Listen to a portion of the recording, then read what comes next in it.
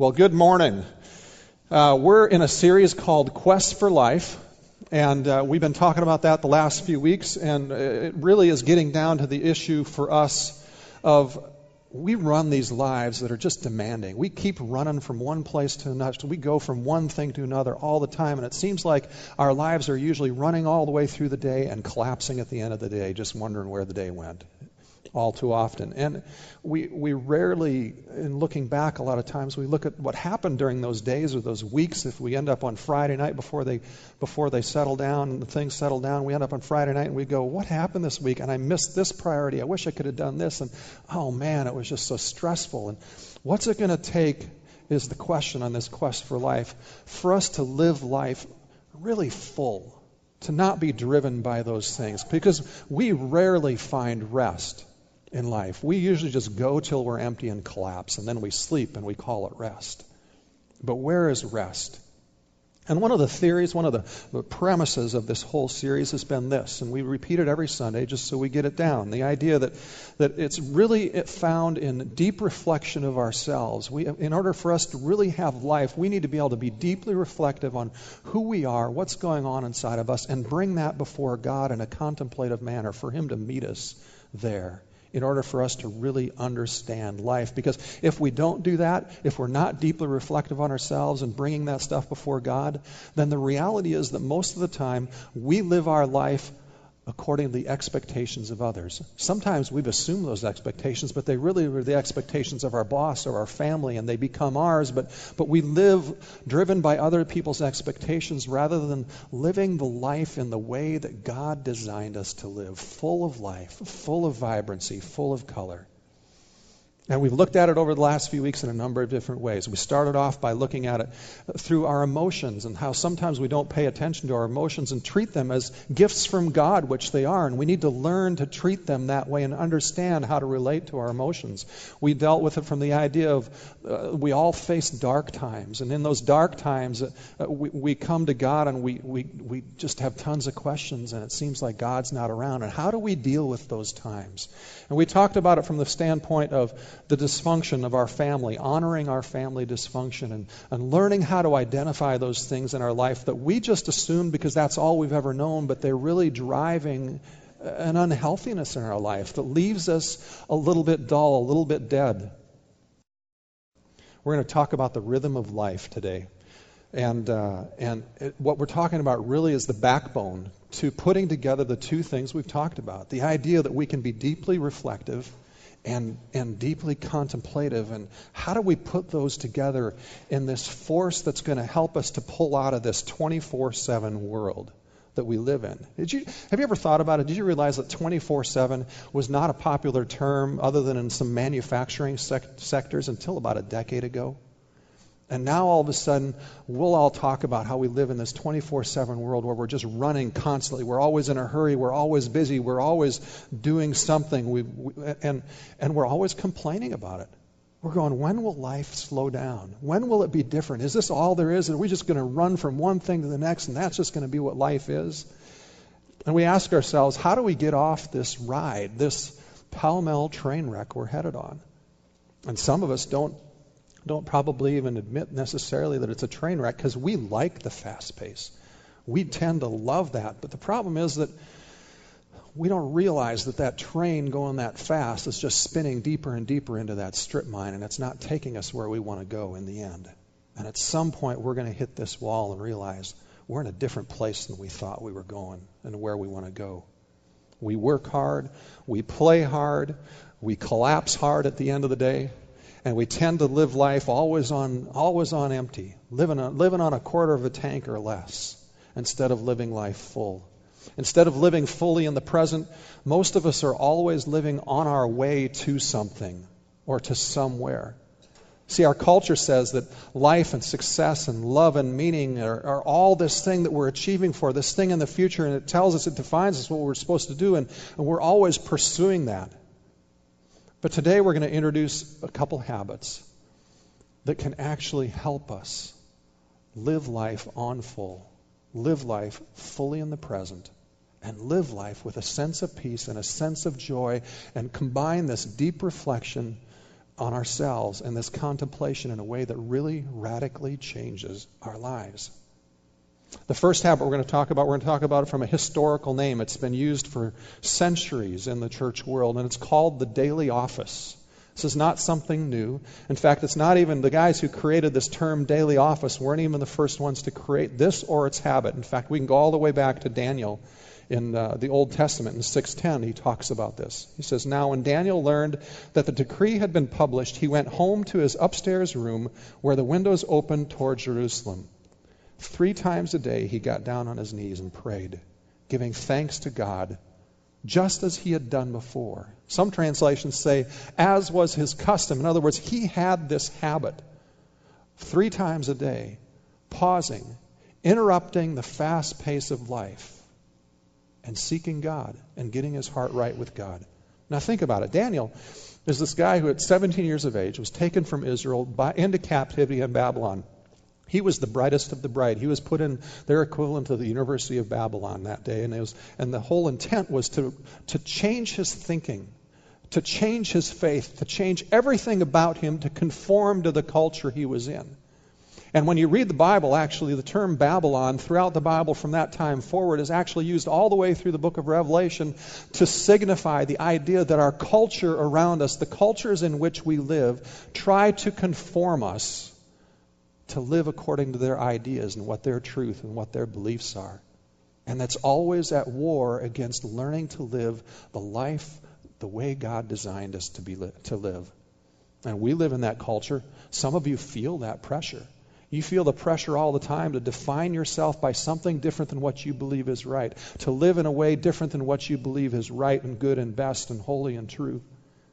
And Daniel's much like us, much like you. He's got a big job. He's got tons on his plate to do. He's got people reporting to him. He's very, very busy, always pressed for time. And he's alone in this place largely with a very little in the way of a support network. And in his workplace, there's jealousy, there's envy. In fact, you can relate to that. Many of you can relate to people trying to trick you to get ahead of you, trying to go around you so they get the boss's attention, they get the promotion, or they get the sale and cut you out of it. And you've got that kind of stuff, some of you going on in your workplace. You can relate to that. And Daniel is in the same place where the people around him are jealous of him and they want to decrease his power so they can increase it. And they trick him by getting the king to pass this decree that says, if you pray to anybody other than the emperor, you will be thrown in the lion's den and killed. And we learn from this story the habits that make Daniel, in the midst of all that pressure, to conform, in the midst of all that pressure of time demands, the unlimited to-do lists that he can never fully get done, we learn from his life the habits that made him deal with that pressure in a way that allowed him to remain godly, allowed him to remain not just godly and connected to God, but winsome in a pagan culture, in a difficult culture. 3 times a day he got down on his knees and he prayed, giving thanks to his God, just as he had done before. He established this habit in his life that made the difference between being conformed and being free to live fully. And, it would be very easy for us to just relegate this to the idea of a quiet time or a devotion, because we've all been taught that. We've all been taught that we should have that, and that's good. That's good. But this is much bigger than that.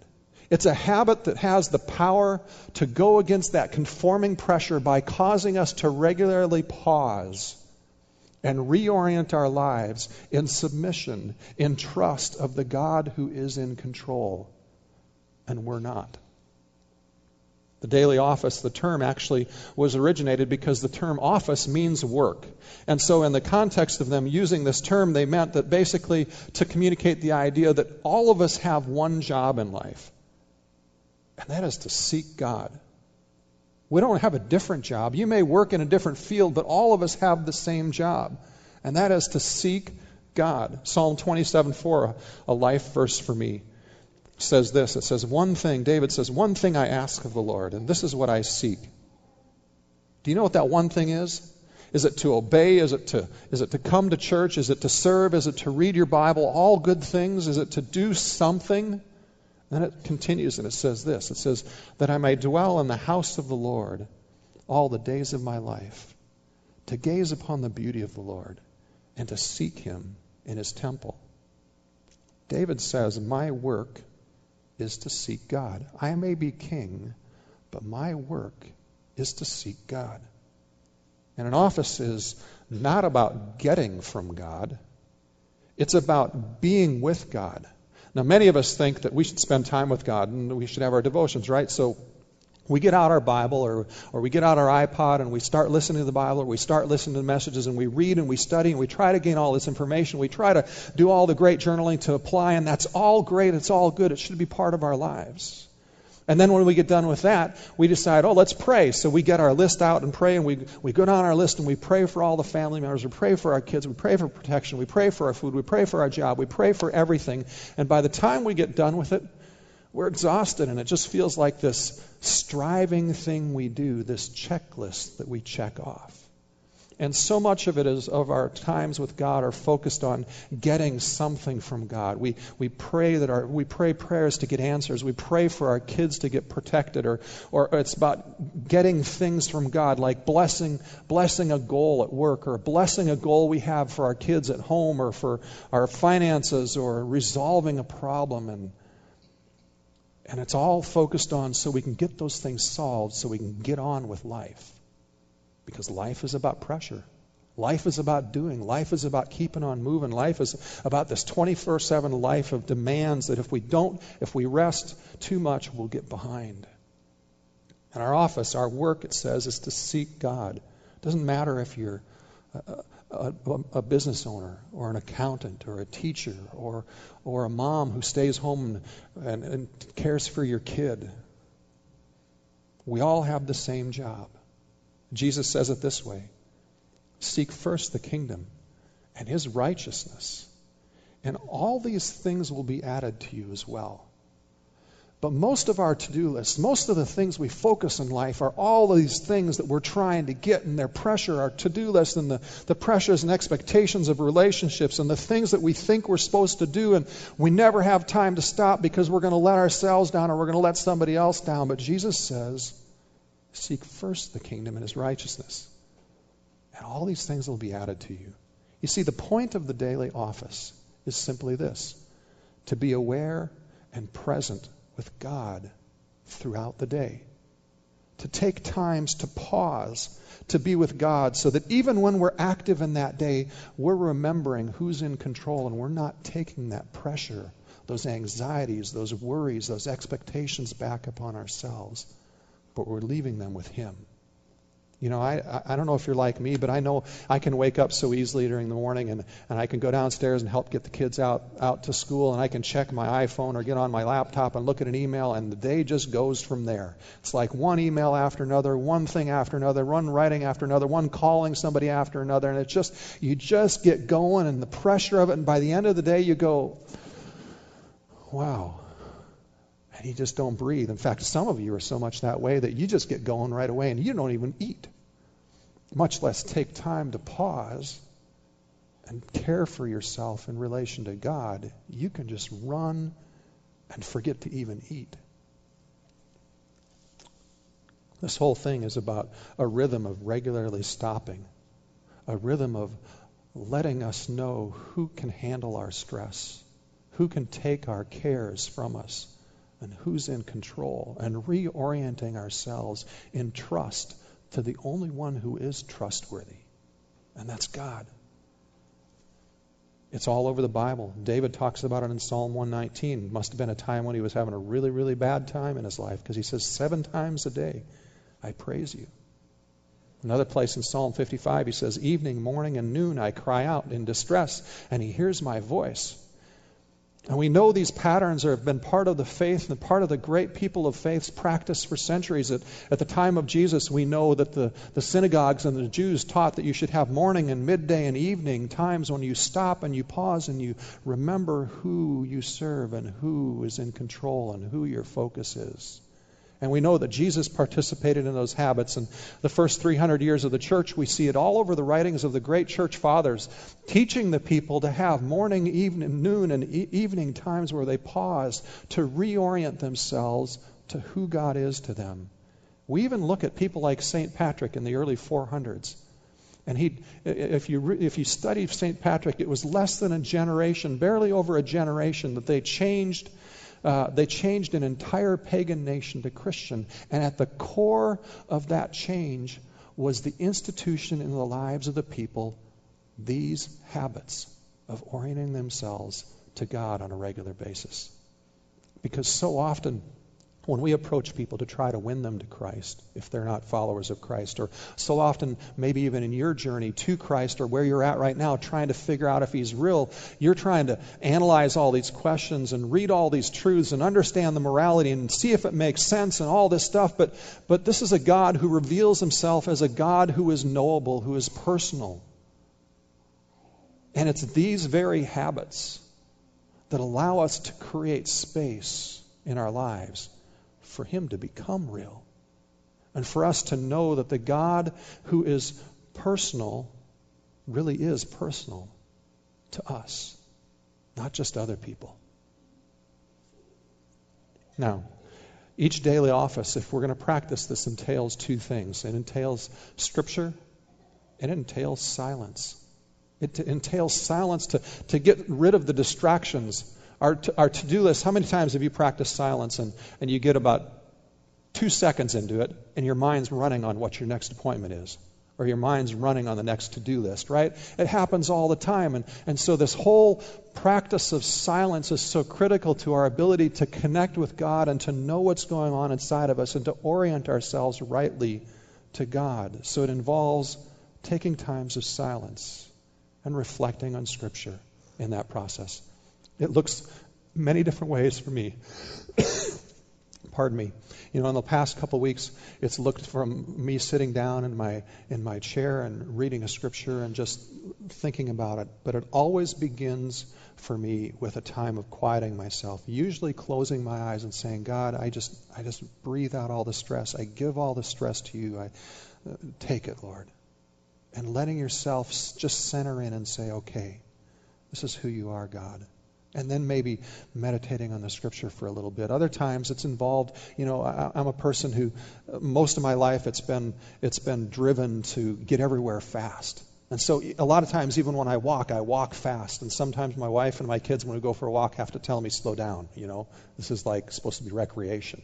And so for me, one time in the last week or so, it meant going on a walk to nowhere, slowly, and just listening to the things around me and pondering God and His creation. It happened to be a beautiful night. I was waiting for my daughter at her band practice, and it was just after dark, and the moon was up, and it was bright orange. Anybody see that night? It was just beautiful. And in that time of pondering God as being in control and the creator of all, it was one of the most amazing experiences I've had recently, where the stress of what I'm carrying melts away, and the peace of God comes, and the rest of God comes. It can be all sorts of things. Maybe for you, the midday one is just standing up at your office and looking out the window and pondering a Scripture and looking at the clouds. And it doesn't have to be long. What's the rhythm? Sometimes, it could be 5 minutes. It could be 20 minutes. The point is not how long it is. The point is it effective? Are you spending enough time to create the space for God to come and be real to you in that moment? And for you to release your anxieties, your worries, your to-do lists, your definitions of success, the definitions of success that your boss has for you, the deadlines that you have, to release that pressure to Him and enter His rest and walk in His peace. You need to figure out what the rhythm is for you. Sometimes it might be 2 times a day. Sometimes it might be 3 times a day. Sometimes it might be 7 times a day. Luther has attributed this quote. He said, I have so much to do today that I need to spend 3 hours praying instead of 2. Did you catch that? I have so much to do today that I need to spend 3 hours praying instead of 2. So maybe when you're really under stress, 2 days a week might work, but sometimes you might have to do 7 times a day of just 3-minute pauses, 5-minute pauses, just throughout the day, for you to not live the entire day carrying all that stress yourself, and instead walking in God's peace and letting Him carry it for you. Consistent awareness is the goal of what God is doing, and the fact, a consistent awareness that He's on the throne, not us, and that we can trust Him. My concern for myself sometimes and for most of us here is that we tend to live our faith and our spirituality borrowed off of other people's experiences. We have our quiet times, but we're always reading Beth Moore, or we're always listening to Andy Stanley, or we're always listening to somebody on an iPod, and we're spending all this time getting information, and we're living off their ideas and their passion and what they say we should do to be good Christians, but we're not developing our own personal, deep connection with God. And our faith will always seem shallow and hollow until we develop that deep connection with God. In order to do that, it takes habits like this, where we create space for us to become aware of His presence, where we create silence, even if we go 30 days with uncertain that we've heard anything from God, where we create space and silence for Him to come to us and show Himself real to us and speak to us so that He is personal. Part of growing into spiritual adults is helping nourish your interior relationship with Jesus. And that requires good habits of creating space and good habits of silence to allow Him to be the one that speaks, to allow Him to realign our hearts so that we're not in control, because we're not. We just think we are. And that we really give Him the control. The second habit is the habit of Sabbath. And if you're like me, most of you have heard this throughout your life, and you've probably dismissed it like me and minimized it like me and said, that's really nice if I can get a half a day here and a half a day there or whatever. That's fine and whatever. Well, I owe you an apology, because for the last 2.5 years I have not lived this and not modeled this. And this is a hugely important thing for all of us. And I apologize to you for not modeling Sabbath to you. Sabbath in the Bible is not a nice suggestion. It's not just something that we get to choose if we want to do or not. It's not something that Jesus says, or God says, go ahead, that's a nice thing. It's critical to our health. It's critical to our personal health. It's critical to our spiritual health. It's critical to our family health. In fact, in Genesis 2, the first thing the Bible calls holy, the very first thing the Bible calls holy is Sabbath. And it goes on, if you read the prophets throughout the Old Testament, they frequently connect the sin and the falling away from God and the corruption that happens to the people of Israel. They connect it frequently to the idea that they are breaking the fourth commandment, which is to have a Sabbath. Because if we do not ever take the time to be reflective, like we've talked about earlier, and to contemplate before God, we will be driven by our emotions to do things that aren't necessarily right. And we will be driven by other people's definitions and the world's definition of right and wrong and success and good instead of God's. And it leads us to destruction. It leads us to sin. That's the reason the prophets confront this whole idea of a lack of Sabbath as being so critical, because we know we need this time in order to reorient ourselves to God on a regular basis. Otherwise, we will fall prey to the influences of the world around us and the expectations. In fact, it's a very radical commandment. The great rabbis all throughout the centuries have basically said this about it. They said, without the fourth commandment, which is the commandment of the Sabbath, you cannot do the other 9 of the 10 commandments. It's been that important in the theology over the centuries. Exodus 28 is where it's given in the 10 commandments, and it reads this. It says, remember the Sabbath day by keeping it holy. Holy, meaning that the time is different than the rest of our time. It's different than how we spend the rest of our time. 6 days you shall labor and do all your work, but the 7th day is a Sabbath to the Lord your God. On it you shall not do any work. Sabbath is not just a day off from work. It's a Sabbath to the Lord, and it has certain qualities to it. Notice first in the Sabbath rhythm that our life is work, and rest is commanded, not a suggestion. You're not just a doing machine. And when we violate this one, the Bible clearly teaches that we first and foremost sin against ourselves. In fact, Jesus says this, that the Sabbath was made for man, not man for the Sabbath. It's a gift from God to you. It's not like he's saying, do this to please me, do this because you have to in order for me to love you and be and he's saying this is my gift to you. I want you to experience this. I've made you to love this. Because on the Sabbath, we get to let go of control of getting everything done. And let God be the one on the throne. Let God be the one who takes care of us. Let God be the one who brings the jobs and provides for us, even though we take a day off from work. Our culture says that you are what you do. And what you have as a result of what you do defines success, the material things, the influence, the resume you get, the power you get, the relationships you get. If you don't do Sabbath, you actually buy into the conforming lie of our culture that you are what you do. We need Sabbath to get centered and oriented that I am not my work. That's not what defines me. I am not what I do. My life is God, and my value and work is what God wants me to do, but that's not who I am. And there's 4 qualities to Sabbath keeping. The first is simply we have to stop for a 24-hour period, which basically means for all of us on this pell-mell train going somewhere, if we don't plan and prepare for Sabbath, we will not have Sabbath.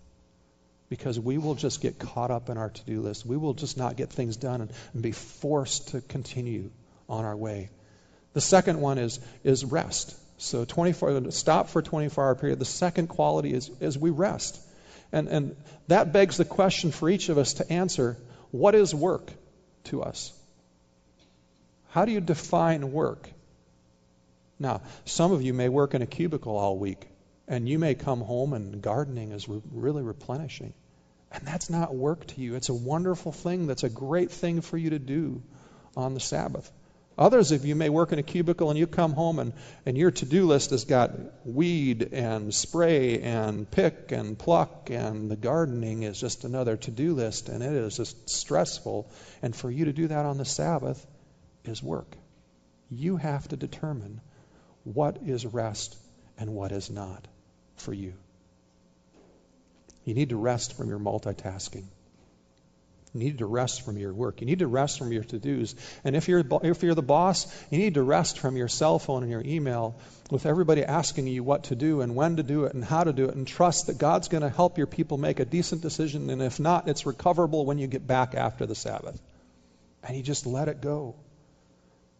Let the distractions go away. For me, sometimes that means that I have to not even look at my iPhone, because if I even see that I've got a voicemail, it starts bringing back to memory the tasks that I have to do. If I even see that I've got email, it starts bringing back the stress of the to-do things that I didn't get done. And you have to somehow compartmentalize yourself to let the distractions go and truly rest. And isn't it a wonderful idea, resting one day a week? 52 days a year, 10 years and 70 years if you live 70 years. Think about it. That's 10 years of snow days. And why do we love snow days?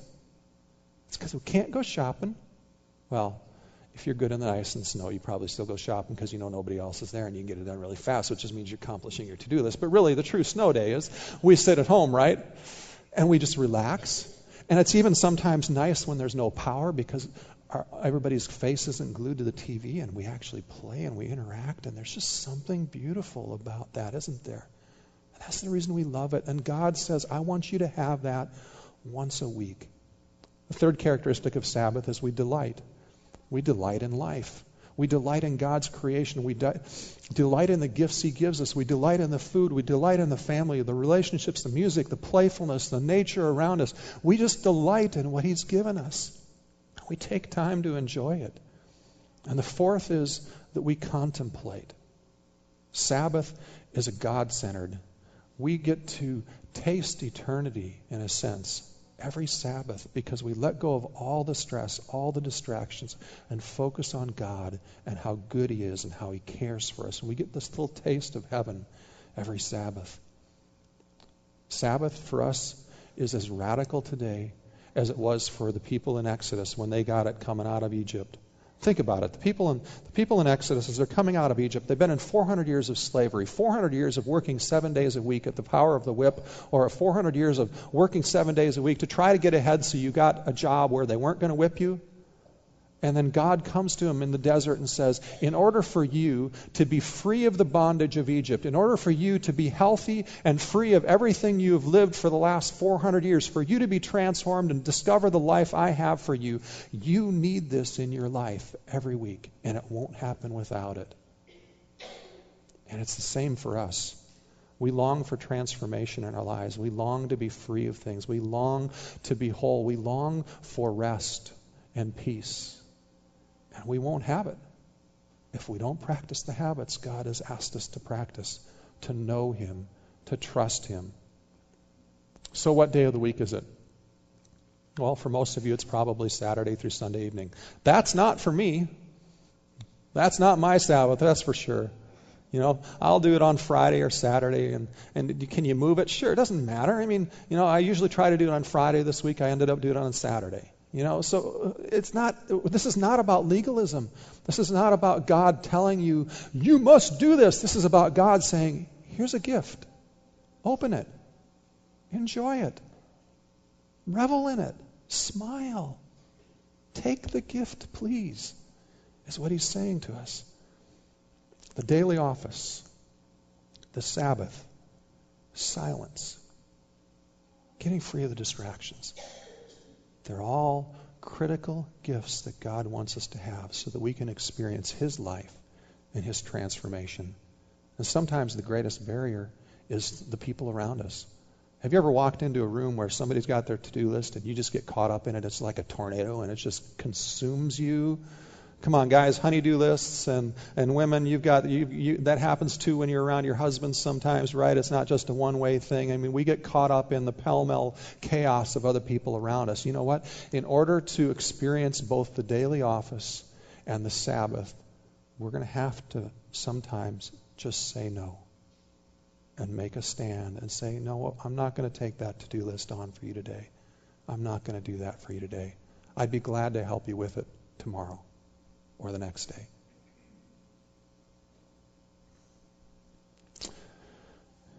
If you're here today and you're not sure of your faith, you haven't made a faith decision, you're not really sure if Jesus is who He says He is, you're here because you're a seeker, you're interested, you're thinking about it.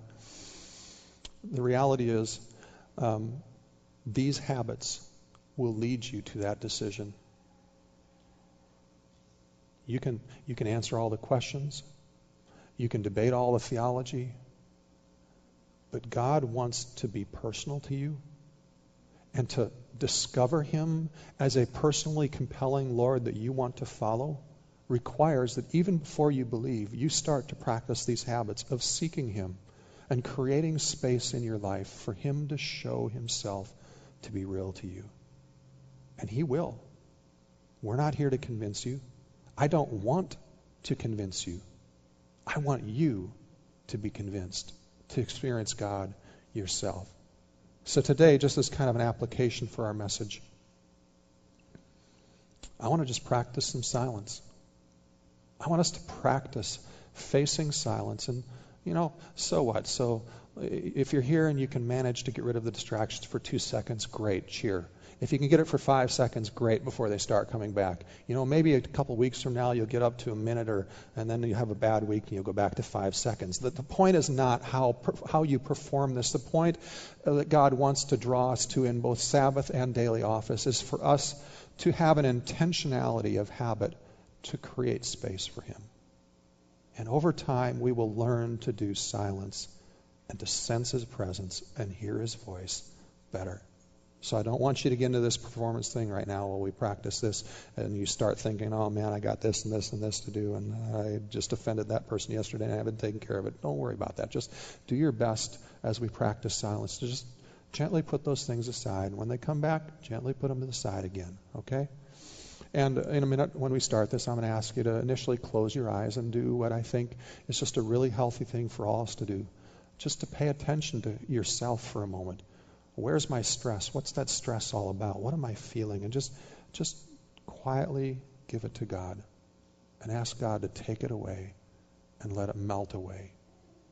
And then we're going to have a scripture on the screen. It's going to be Psalm 130, and it's going to be kind of putting two of those sections of Psalm 130 together. And it just says, I wait for the Lord. My soul waits.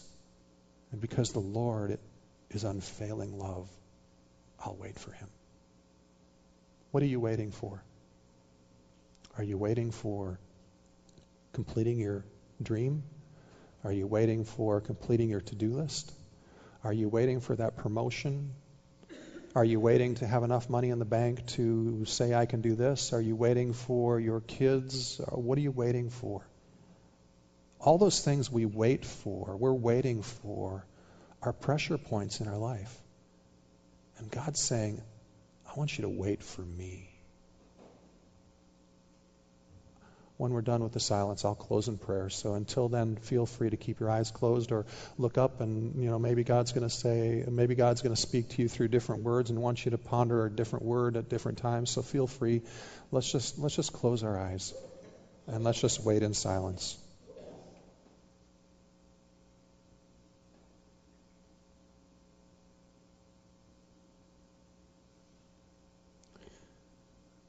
Father, you have created us in our very DNA, in the way you created us in your image, to have a rhythm of work and of rest that you say is a gift to us. Lord, I pray that you'd help us all to step off that pell-mell train wreck that we're living life on, and to discover that rhythm, and to discover the beauty of that gift that you want us to have, that you want us to live in. Lord, that we would experience fullness of life, not just striving for something in the future, not just striving for a goal, but living fully today in the present. And that we would know what your scripture means to us when it says, don't carry the cares, don't worry, cast it all on me. That we would know what your scripture says when it says that I want you to enter my rest. Lord, that we would know what that rest is like, that we could walk in that rest even in the midst of the huge pressure that many of us face in our jobs, in our families, in our homes, in our communities. Lord, that even in the midst of pressure, we would walk with a calm rest in our spirit because we know you, because we know you're in control. Because we know that you have a good plan for us, a plan for a hope, a plan for a future, and a plan for the present to be with you. And Lord, that through us living this, that you would not only transform our lives, but you would transform our communities that are so driven to conform to definitions of success that leave them empty, that leave them dry, that lead to divorce, that lead to fractured relationships, that lead to wealth with no meaning. Lord, that you would use us as we follow you and know your presence to radically change our families and our community. In Jesus' name, amen. Before we go, I want to draw your attention. We have 2 new small groups, and I'd love for you, if you are not involved in a group, to get involved in one. We have Tom and Joyce Venn. I don't know if Tom is still here. He was the drummer, and I think he had to leave. I forgot to mention him second service last week. They are meeting Monday evenings, and all they are doing is they are spending time reflecting on and discussing what we discuss on Sundays, just trying to live it out and apply it better. So we'd love to have you join that group. We also have a group starting not this week, but next week, led by Jenny and Mary. I don't know if Mary's right behind Jenny. Why don't you guys stand so everybody knows who you are? And Jenny, by the way, is my assistant working full-time now at the office, so if you call in, you'll get to know her, and she is a lovely person, a lovely face, and wonderfully helpful. So, but Mary and Jenny are going to start leading a group, and they're going to focus simply on helping us understand and live great spiritual habits of connecting with God. And I got to tell you, Mary and Melissa Schaefer led our staff and the staff of Warm and the staff of another nonprofit organization in the area in a spiritual retreat day. It was an entire day of practicing various approaches to talking with God and getting to know His presence. And it was amazing. They have so many ways. They had like 30 different stations in here set up. And it was just an amazing day of connecting with God. So I want to encourage you, if you want to grow in learning to hear God's voice, in learning to commune with Him, learning to have good spiritual habits, why don't you consider their group and just go talk to them after service. If you're here and need somebody to pray for you, would like somebody to pray for you, we'd be happy to do that. Have a great day. If you want prayer, come on down and there'll be a few people here. So have a great week.